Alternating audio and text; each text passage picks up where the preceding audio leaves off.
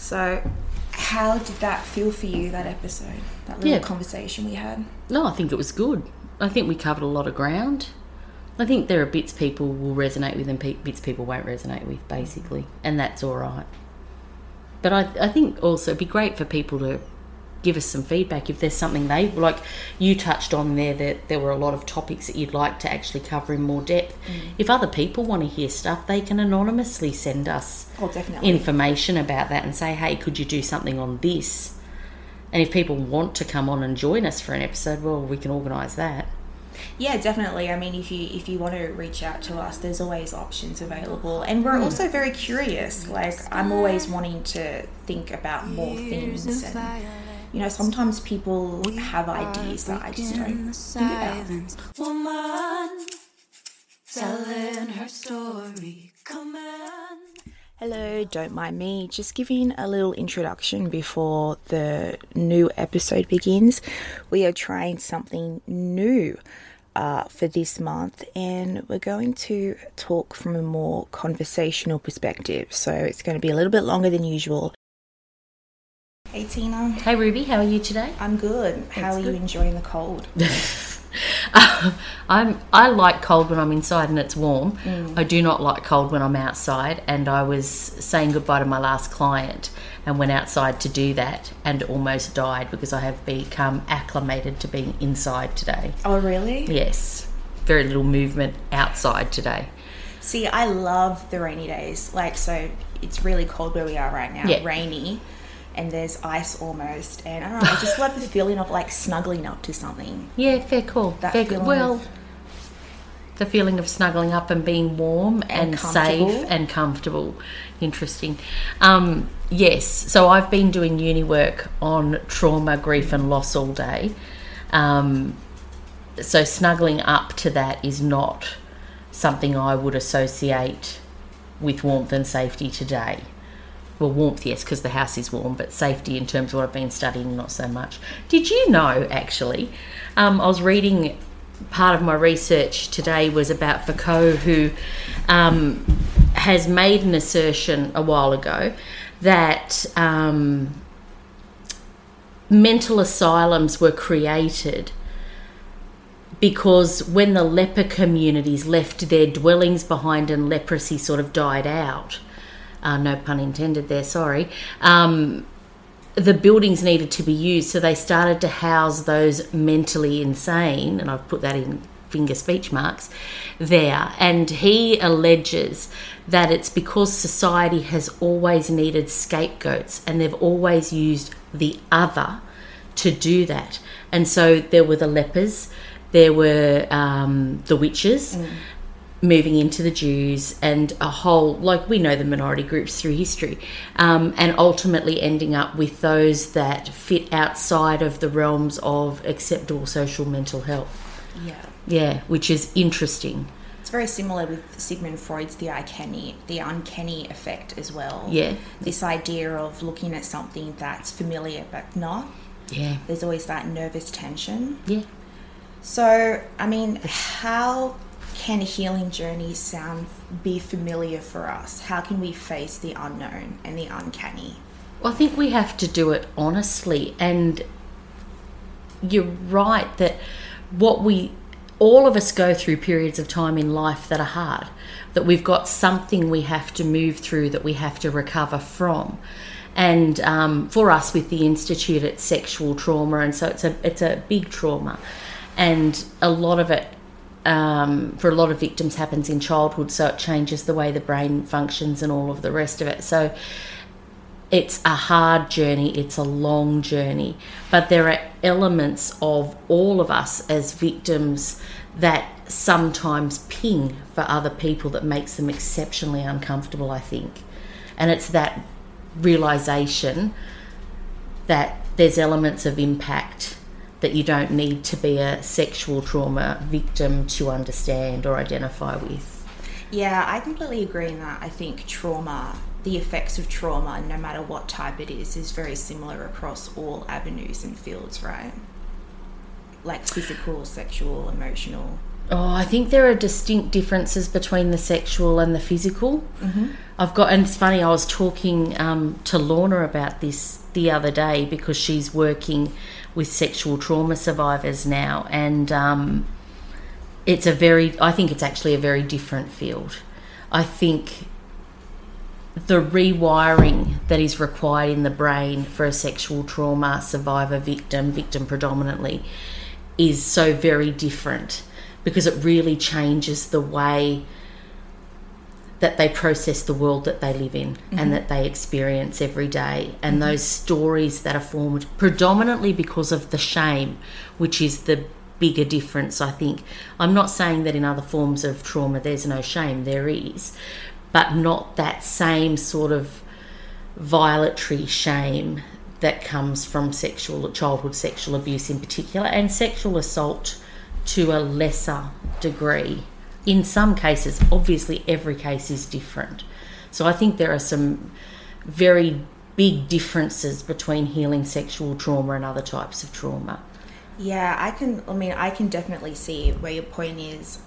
What got me there was when you said the difference between childhood sexual abuse and sexual assault. Because you're right, they are two different types of violation. They are. How do you think they affect people differently? I think with childhood sexual abuse, you're rewiring from the youngest years when you're still developing. You have no other frame of reference or context for the world. So your understanding of the world, your understanding of yourself, your understanding of your body all happens in those early formative years. And that violation and that loss of power and that vulnerability and that ensuing shame that occurs changes the way your brain's rewired. Sexual trauma or sexual assault as an adult still impacts those same things, that sense of identity, the shame, the violation and the power, but you have a frame of reference of the world prior to that, which children from sexual abuse don't have, and your brain has already formed its wiring as an adult sexual assault victim. Having said that, you've obviously also got that group of people who are childhood sexual abuse victims and then become sexual assault victims as adults as well, and I think that compounds the damage that was done in childhood. Definitely, and unfortunately there's a high case of that too, where Absolutely. they overlap. Yeah. So do you feel that the healing journey for those are different? I think so. I think they've got similar elements. I think the journey for childhood sexual abuse victims today is different to the journey for childhood sexual abuse victims in the 70s and 80s and potentially even the 90s.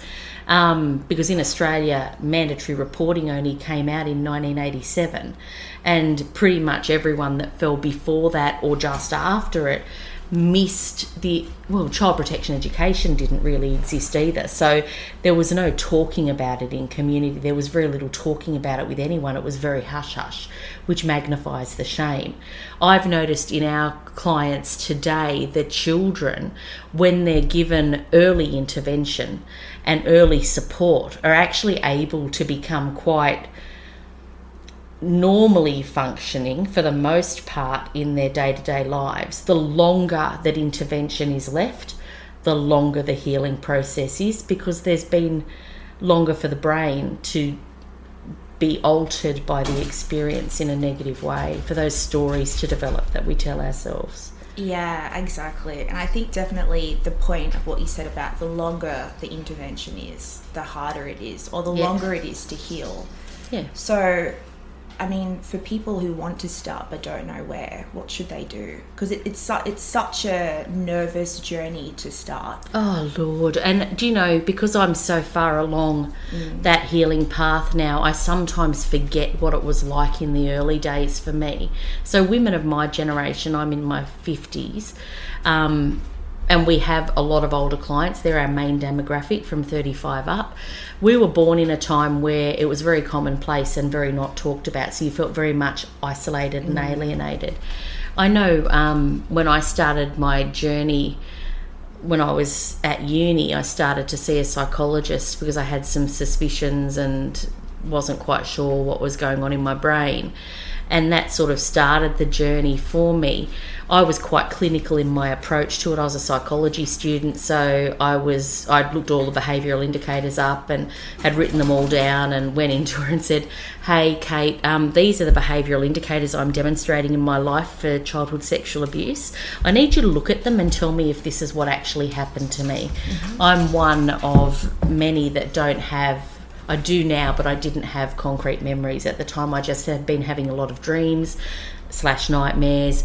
I was really starting to close in on myself because I was out of my home environment.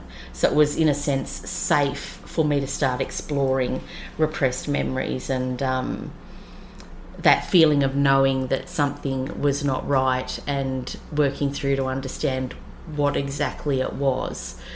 So, and then I spent a lot of my 20s was in a dark period. I was very moody. I was swinging between depression and not depression. All of the time I was a lot of suicide ideation. I felt very different. I'd always felt different, but I felt very different from other people, and I wasn't able to articulate that because I was feeling a lot of shame and a lot of uncertainty and confusion and pain, a deep emotional pain. I wanted to have a child in my 30s, so I started to do some work, little bits and pieces, and it was only, realistically, it was only in 2017 that I started consciously healing that childhood sexual abuse, and have spent a lot of those years doing that work and a lot of darkness, Rubes. So your question was, what's the first step?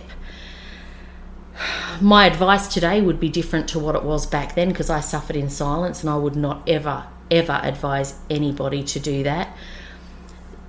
Sexual trauma has happened to so many people, too many people, males and females. And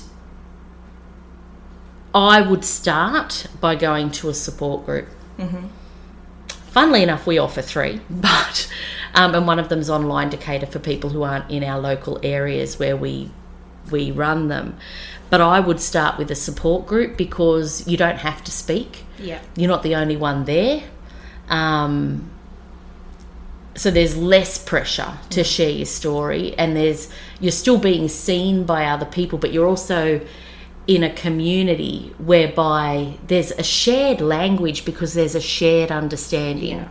And like, we had a few new people at our MacArthur support group last month, and one of the girls is someone that I'd been working with individually, and she said, I'm probably not going to say anything. And I said, it's perfectly all right, you just come in. Within the first hour, she had started sharing her story, parts of it, intense parts of it that she never thought she would share. And for a lot of people that come to support group, it's the first time they've actually spoken about their trauma. And they feel safe. I can't speak for all support groups. I know with ours, they don't suit everybody. I facilitate them with either Patty or Lorna, and Agnes is joining at MacArthur. So we facilitate them. We're not the right fit for everyone, and no one therapist or one institute or organisation is ever going to be the right fit for everybody. So it's important to find somewhere that suits you, and if at first it's not the right fit, don't give up. So that's my first. I think a support group is a safe place. And the second would be seeing a therapist that has a good reputation and a strong understanding of the lived experience of sexual trauma, as well as the understanding of therapeutic methods. And to find those people, you need to speak to them, because again, not everybody who's trained in that area is going to be the right fit for you. Exactly, and I think, sexual trauma is so niche of an area of healing, and I think it's so important that, you're with the right person. And I mean, like we had the last month episode on a safe space, which is really good for anyone if they want to listen to that, to see what support groups are like from people in it. I know I was in it. So with the Pandora's box of uncovering sexual trauma, right? How or why should you face that fear and shame of uncovering your sexual trauma? What are the benefits? There's a thing called post-traumatic growth that occurs. I am and have been in that phase for a few years now. I would say I've only hit real survivorship this year, and prior to that I was still a little bit in victim, mostly in survivor. So it's a transition process. But post-traumatic growth is where you have a stronger appreciation of your life and what it means. You're able to make changes that suit you. You can become an advocate, not that you have to be, but you start to do things that bring you joy. You have better quality relationships with people. You stop living from those old stories of people pleasing and I'm not worthy and I have deep shame and I'm something to be hidden and I want to die, basically. You move from those narratives into a narrative of empowerment. Having said that, like, I make that sound, and when I spoke at the high tea, a couple of people there said that they felt a lot of pressure to reach that point and that they weren't there, and they've been working through for a long period of time. Everybody is different. There's a lot of darkness in that healing process, and realistically, no one who goes through it would recommend it for anyone, because it's horrible and it's gut-wrenching and it really makes you confront the darker sides of yourself and the darker sides of your life. But through that darkness, and being cliche with our motto now, light comes through, and the light starts in time to take over the darkness, and then you hit that point of balance where the darkness is just normal adult darkness that we encounter with the normal stresses of life that you're able to better cope with because you've done all this intense work on releasing darker stuff. So your quality of life is better. So there were a lot of times in my healing journey that I said, which I'm still on, by the way, but where I said to people, if you haven't started, don't do it, don't do this to yourself, because it's horrible. But now that I'm further along it, I think do it, because the quality of life you have afterwards, I'll be honest, is probably better than the quality of life I would have had I not been a victim. Yeah. And I know that's slightly controversial, but there have been not benefits in the trauma and in the sexual abuse itself, but there have been benefits through the healing process. Yeah, there definitely is. And for me personally, one of the benefits is finding like my identity, that I'm not just a victim or someone that, went through what I went through. And I think that's one of the best gifts I've received from my healing journey is I know who I am. At least I know who I am at my age. That's exactly right, because I think we're always unraveling who we are, and as human beings we should always be growing. So our core could possibly be stable, but so like our core values and things like that, but our identity, depending on how you define identity, can always be shifting. And I think it changes at different parts of the healing journey as well. So like I know how I identified a couple of years ago when I was still slightly victim but more survivor is different to how I identify where I'm 98% survivor and maybe 2% victim. And those victim parts are so quick and fleeting now, because it's literally just revisiting old stories in times of depleted energy or high stress. So even my identity still shifts, and how I see myself, if we term that as identity, is shifting. So I intellectually have always known who I am. Embodying it and wholly believing it and feeling it in the soul and the heart is very different.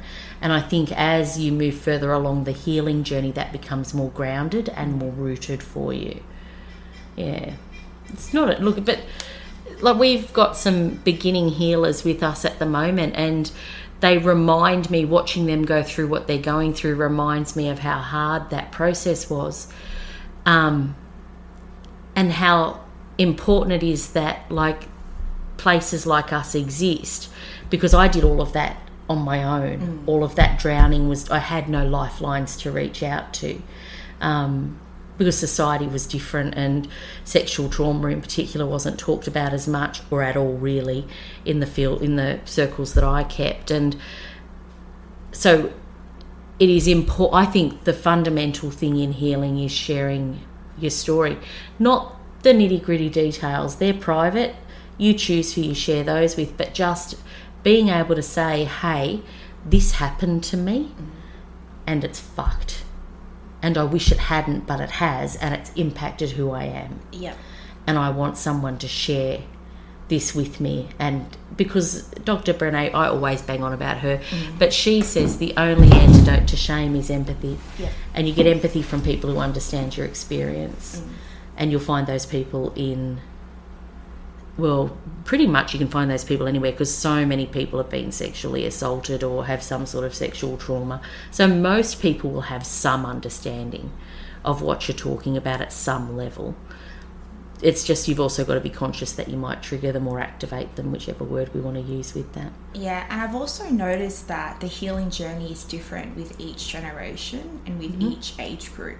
Like, I'm 25, and I've even noticed that the way people younger than me view trauma is so different to how I was raised. Like, Share. Like, when I was a kid in high school, we always learnt about stranger danger, but we never learnt about abuse and lack of consent in the family. It was always, you respect your elders, you do what they tell you. Yeah. Whereas now, consent is so talked about now. And I feel like, you know, even with my sisters who are younger than me, and even people, you know, who are teenagers, they just have such a wider knowledge of what that means. Some do. Yeah. Some do. And I think you're right in the sense that there's a greater consciousness that most people who are sexually traumatized by somebody that they know, by that someone that's in their field. They're either an acquaintance, family member, more often than not a family member, or a friend of the family, and it is so important for people to be conscious. I have interesting views on the consent thing. I think we could potentially be going too far with that. I think, and we've always got to go to the extremes in society to find the counterbalance, to see where things fit. But I think normal, healthy human relationships are suffering as a result of extremism in so many areas of healing and so many areas of everything in society. Keeping in mind I'm 52. Can you share more about that? I don't know that I want to. Point. It is important for people to be cognizant of another person when they are with them, and being conscious of how they're behaving, and of, like, if you've been, well, also I think sex is treated quite flippantly in our society, and I don't think people take enough time. I'm very traditionally valued. I think that's as a result of my trauma.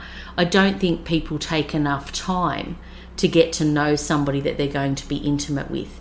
And I think that changes the necessity for consent. Not that it's implied, it's not, I'm not saying that. But I'm saying that when you have two conscious people in relationship, you are aware of the other person, and if you spend time getting to know them, you can read through the behavioural or emotional indicators that when a lot of people who have been through sexual trauma cannot give consent verbally, because if they're in a situation where the consent's been given but then in the act they freeze, they're unable to change that consent. I think it comes down to being quite healthily minded in your relationships and knowing the person that you're being intimate with. You've heard me bang on about that a lot, and I maintain that. I think we need to be more conscious and careful with who we're choosing as our partners and how quickly we jump into sex. I definitely agree with how high casual sex is now. It's disgraceful. It's quite normalised. It is. And to what end? Look, don't get me wrong, I have been there. I've experienced that in my younger years.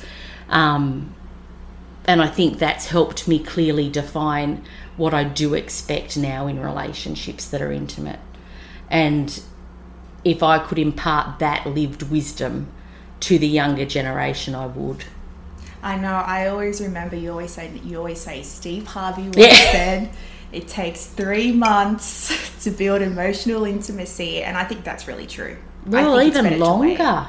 Yeah, true. Even longer, realistically. 3 months is an arbitrary number plucked out of the air. Every relationship's different. But I think there's a lot of shame put on people who don't want to enter into a sexually intimate relationship quickly and who want to take their time to get to know the other person.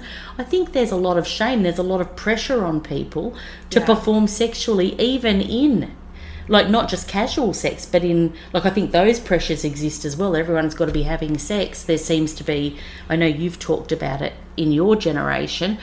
My generation's a bit older, so it's not necessarily like that, but there's more of a reclaiming of sexuality and what that means in my generation, I think. But I just think we're too flippant. So consent, I think, can go, always when I say consent, I think of that horrible government ad that came out about the milkshakes. Oh, yeah. And I watched that and thought, oh my God. If someone offers you a milkshake. Just disgraceful. Like, we should always, like when kids are talking about sexual assault or sexual abuse, they should always use appropriate language, and milkshakes as a metaphor for consent does not I remember use the word when consent. I was in high school, it was teacup. Was it? If someone gave you a teacup and you drank it halfway and you said you didn't want it anymore, then you should be allowed to not drink the rest of that tea anymore. And just let it go cold, absolutely. Or tip it out. Like, it's useless.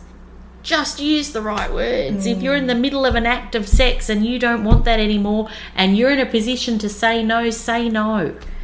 So another thing that comes is a lot of, not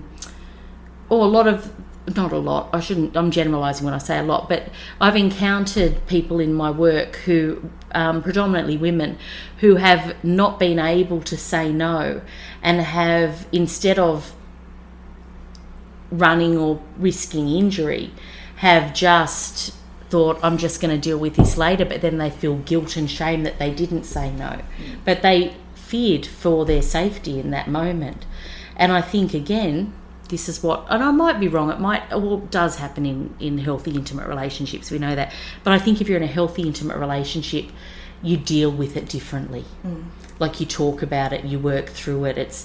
It doesn't become demonized to the extent that the silence around other things does. And I think silence is what creates a lot of shame. Yeah, I honestly feel we could really just do a podcast on sexual intimacy and trauma alone. That's an idea for next one. Yeah, probably, it'd be a good one. I mean, that's an entire conversation on its own that I think is so important, particularly with what you've said now, where casual sex is so flippant. And also, like, you know, I am someone who does have a lack of relationship experience, and I get that. And particularly for me, there's that shame of coming across as prudish. Yeah. Or, you know, that, like, I'm not going to be good at pleasuring someone or myself. And I think definitely that, I think, is such an interesting topic to explore, because there is that stigma of these people having trauma being so open, you know, or going the other way with casual sex. And not all victims do. Yeah, not all victims are like that. And then they do carry the shame later on if they haven't been sexually intimate, or they aren't. There's nothing wrong with casual sex. There really is not. We're not demonising that. But it's funny that you mentioned shame, because when I started saying that before, I thought, oh my God, I'm sounding like such a prude. And I didn't necessarily feel shame about that, but there was a twinge of, oh, is this who I've become? But yeah, it is, because these are my values. And I once didn't have hold of my values. And I think that's why I'm so belligerent about it now, is because when I was engaging in casual sex, it meant nothing to me, like nothing. And it made me feel not dirty, but empty. Like, I was fulfilling the expectations of me from a social perspective and not from anything else. So you kind of felt hollow. Oh, it just didn't mean anything to me. Like, there was no connection in my body. There was no intimacy. There was nothing. So what was the purpose? There was no purpose, except that I couldn't own who I was, because I'd always been owned by other people. And I think now the difference is I can own myself, and I can share what I want to share with whom I want to share it. And I know that casual sex is no longer a thing for me, hasn't been for a long time, would never be again. Not that I just said never about that, because I usually jinx myself when I say never, but I know what I want in a relationship, and I know what that looks like for me, and I know that it aligns with my values and my expectations of what I want my life to look like when it's filled with joy.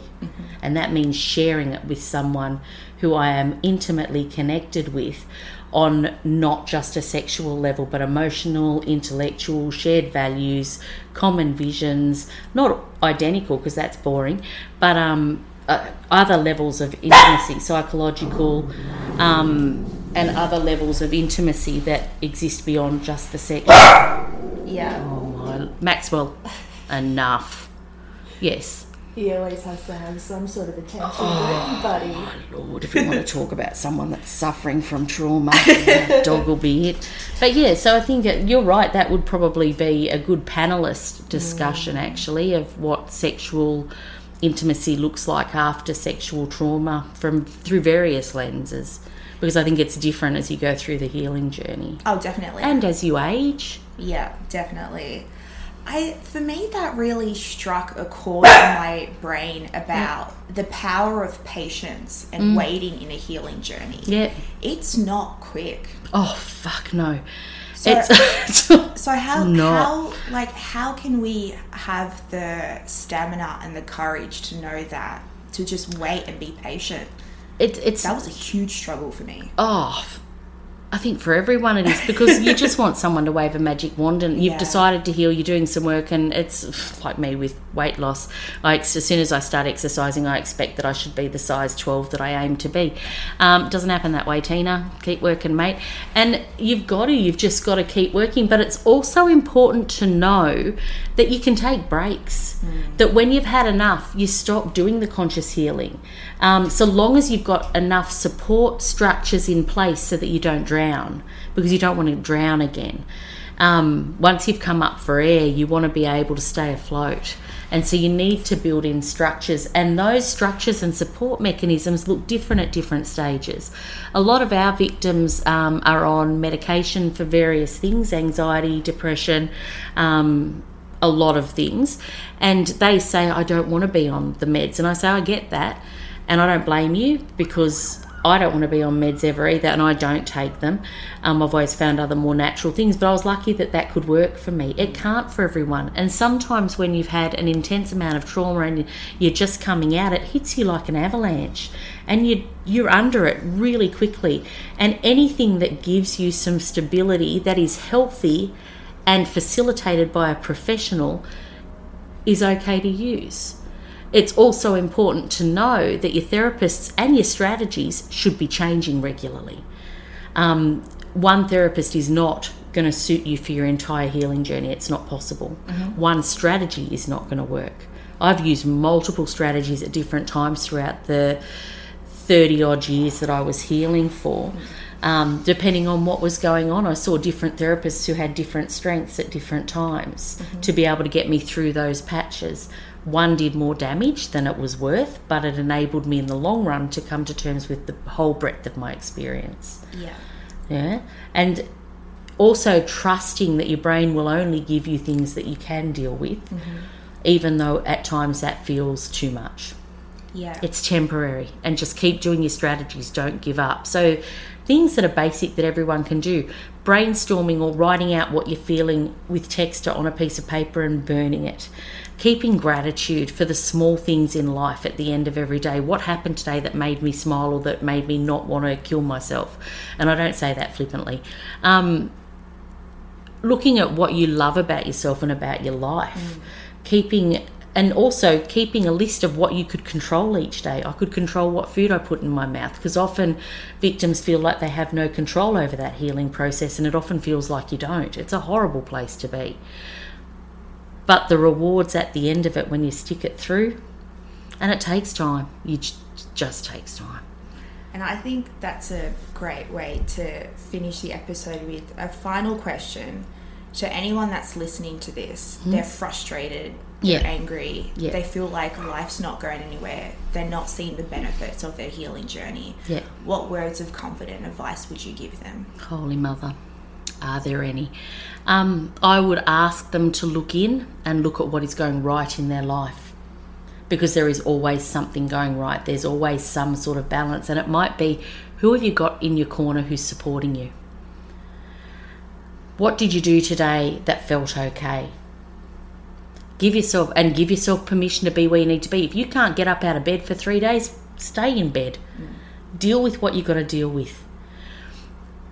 The only caveat to that is, please do not do anything to self-harm. Yeah. Yourself or others. And I think definitely being compassionate towards yourself, I think is so important. Absolutely. Be compassionate and kind to yourself. And reach out. This is where the reaching out to support groups and reaching out to therapists who you get on well with, who you connect with, is so vital. Reach out to them. Reach out to as many people as you can. Start a blog. Do it under a fake name. Share your story there. The thing that really enabled me to move forward was I started a blog way back when, and kept it going for quite a few years, and I just poured my heart and soul into that whenever I needed to get it out, because I didn't feel like I had anyone I could talk to. And when I say I didn't feel like I had any years, and I just poured my heart and soul into that whenever I needed to get it out, because I didn't feel like I had anyone I could talk to. And when I say I didn't feel like I had anyone I could talk to, there probably were people I could talk to, but I didn't know about them. And I didn't know that they were there. And I didn't know how to approach them. So for me, writing it out gave me an audience that was real, but one that I didn't necessarily know. And it alerted people in my life to what was going on with me so that they could track it. And it enabled me to start using my voice. Yeah. And that, I think, was the single most defining aspect of my healing that supported me, was finding my voice. And that's led to the post-traumatic growth with the advocacy and the birth of the Institute, where hopefully, well, not even hopefully, we are already supporting so many victims to move through their life with a little bit more ease than they had prior to us existing. Yeah. So in summary, reach out. Reach out, use your voice. Use your voice. But be safe. Be safe. Be safe, show compassion to yourself. Yeah. I can't even summarise it, mate. Sometimes there are just things you can't summarise, but That's right. We tried our best. We did. We did. Anyway, thank you for being here, Tina. This was actually really interesting. I think there are so many bullet points we touched on in our conversation. A lot of circles here, yeah. And I definitely would love to individually make a podcast episode on each of those points, because they're so important in their own entirety. Yep. But I think that was really riveting. Cool. So thank you for joining us again. That's okay. And if anyone wants to reach out to the Institute, they can contact Facebook. They can through Facebook or hello@thebluebutterflyinstitute.org.au. Yeah. Through Instagram, Facebook, Instagram 0405 000990. One thing I will say is we're not a crisis counselling service. No, we're not. I fully recommend Full Stop. And Lifeline, obviously, but Full Stop is the old New South Wales Rape Crisis Centre, and they have crisis counselling, and also Blue Knot Foundation offer it during business hours, I think. I could be wrong on that, I'll need to check that. But yeah. Let your voices be heard. There is healing, there is healing. Let your voices be heard. There is healing in your words. Let your voices be heard. There is healing, there is healing.